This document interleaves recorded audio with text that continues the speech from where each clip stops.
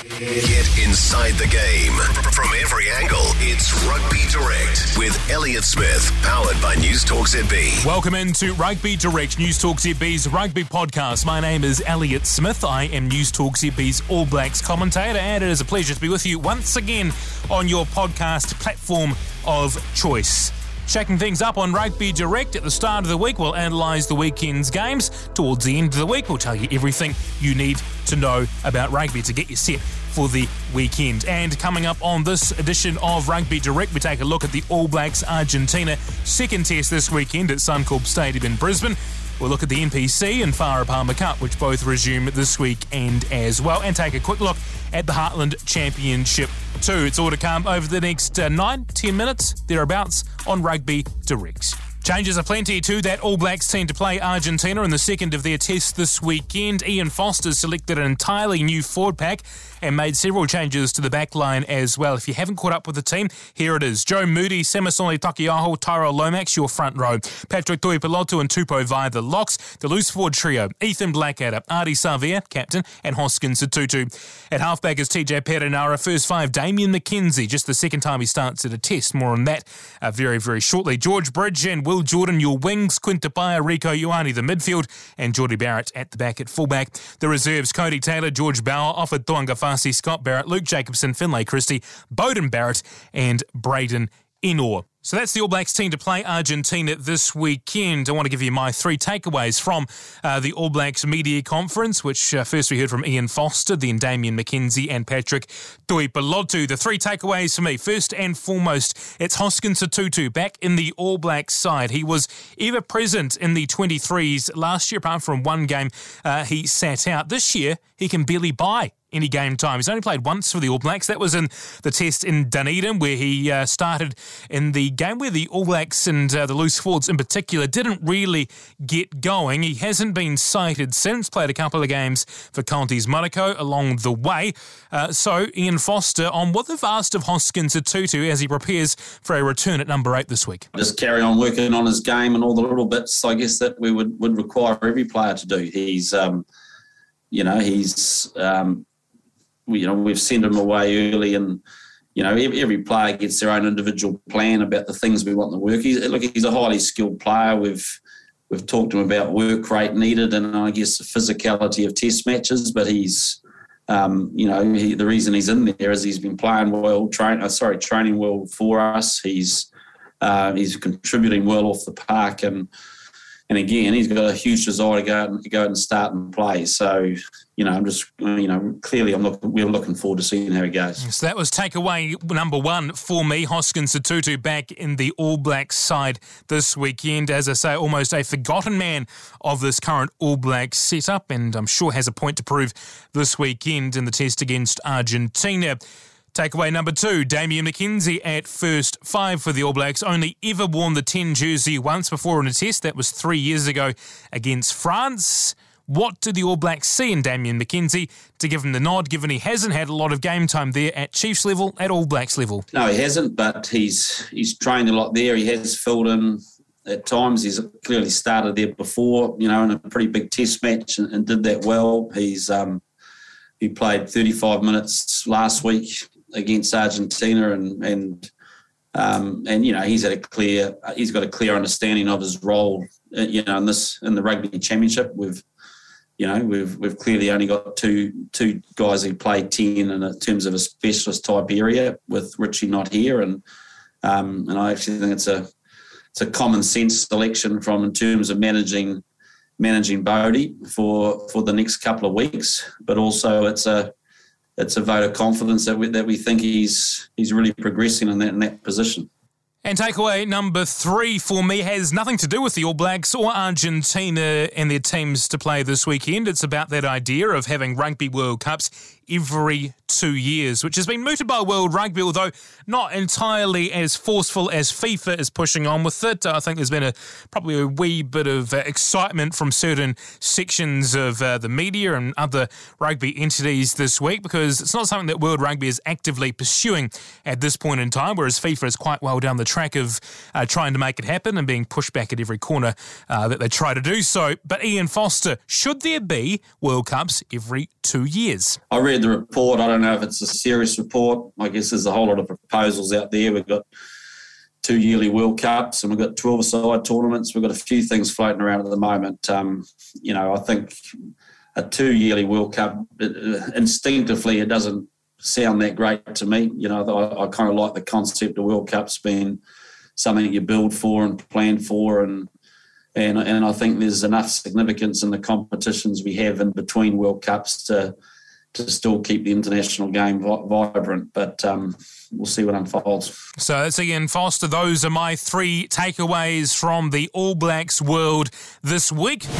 This is Rugby Direct, a podcast for real rugby fans.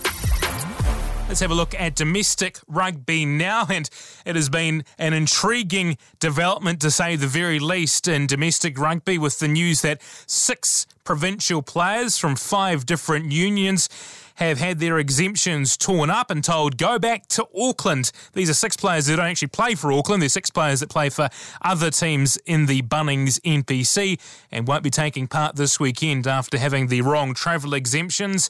New Zealand rugby boss Mark Robinson having to front and explain what exactly is going on, and he's putting the pressure on the provincial unions for getting it all wrong and applying the wrong exemption. We became aware of this situation late on Monday, began trying to understand things a little bit more on throughout Tuesday, contacted government and associated agencies very early on Wednesday to take advice essentially and share what had transpired.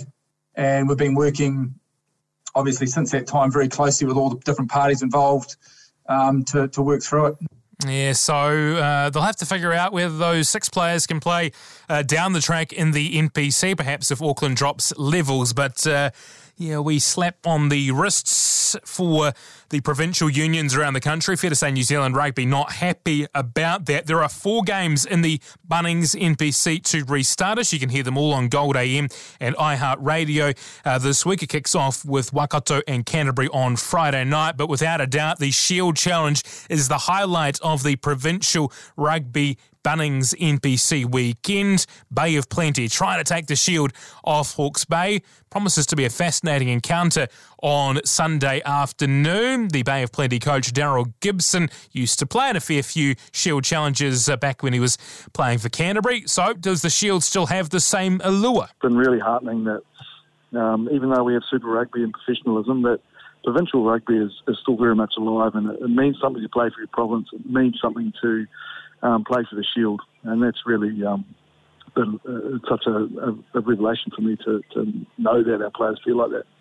When we saw the schedule come out at the start of the season, we all hoped that the Hawke's Bay would have held on to the Shield by the time we get there. So, in some ways, we're very fortunate to at least just have a crack. Sunday afternoon, Shield Challenge. Looking forward to that one on the Bunnings NPC live on Gold AM and iHeartRadio. Rugby Direct, powered by News Talk ZB. The Farah Palmer Cup is back this weekend. Only one game, incidentally, Otago versus Bay of Plenty. That's in the Premiership. Now, neither of these 2 sides have a win this year, and it's basically a knockout game to figure out who stays in the top flight for next season. Otago's co-captain is Tegan Hollows. Tegan, you must be delighted to get back out on the park. Definitely. Didn't know if it was going to go ahead, but I'm really glad that it is. How frustrating have the last few weeks been training, not able to train together as a team, no games, obviously? How tricky is that to sort of stop mid-season? Yeah, it's really hard, especially like the physical aspect. Like everyone can get out and go for runs and do that sort of thing, but you really miss that contact that you really need when you're playing a contact sport. What's been the process for the Spirit getting back into game time? Have you had any sort of practices or inter-squad games, I guess, ahead of playing Bay of Plenty this weekend? No games as such, but yeah, we got 2 trainings in last week, 1 in the weekend, which was good, and just gradually building yourselves up and trying to get back in that contact, get back the fitness levels, kind of like a rushed pre-season, kind of 2 trainings, and then this week we've just been back into normal trainings. How did you feel you were travelling as a team before lockdown? You had a couple of close-run things against Waikato and Wellington where you're right in those games. Do you feel you're sort of close to sort of cracking a win? Yeah, I feel like we definitely deserve a win. Like you said, we've had some really close games and we just haven't been able to push ourselves across to get one. But, we're playing really well, and I think we're definitely showing that we deserve to be up in this top grade. And a pretty pivotal game this weekend against Bay of Plenty, who also don't have a win. A good chance to perhaps get on the board? Yeah, definitely. It's like a final game as for us, Bay of Plenty. It's whoever loses that's going to drop back to that bottom grade. What do you think will be the key for your Spirit team this week to get the job done? Hopefully we can just run them around the park. They're a bit smaller, like Aussie. The other team we've faced has been massive, whether they're a bit more our size. Hopefully we can just outspeed them and just outskill them. I know there's a few games sort of cancelled this weekend from Auckland teams and other ones, but how vital was it as a team to get this game on the park with, as you mentioned, so much riding on it? Yeah, no, definitely. I wasn't sure what they would have done if we didn't get to play this game, so I'm glad we are. I feel for the other teams that haven't been able to start back, but it's awesome that Otago actually gets 2 for 1. Yeah, absolutely. And look, a little birdie, a.k.a. your manager, suggested that your favourite part of rugby is the shower beers after the game. How accurate's that, Oil? Yeah, that's pretty accurate. Me and the other front rows just definitely after a hard game. Can't wait to get in the showers and crack open a cold beer.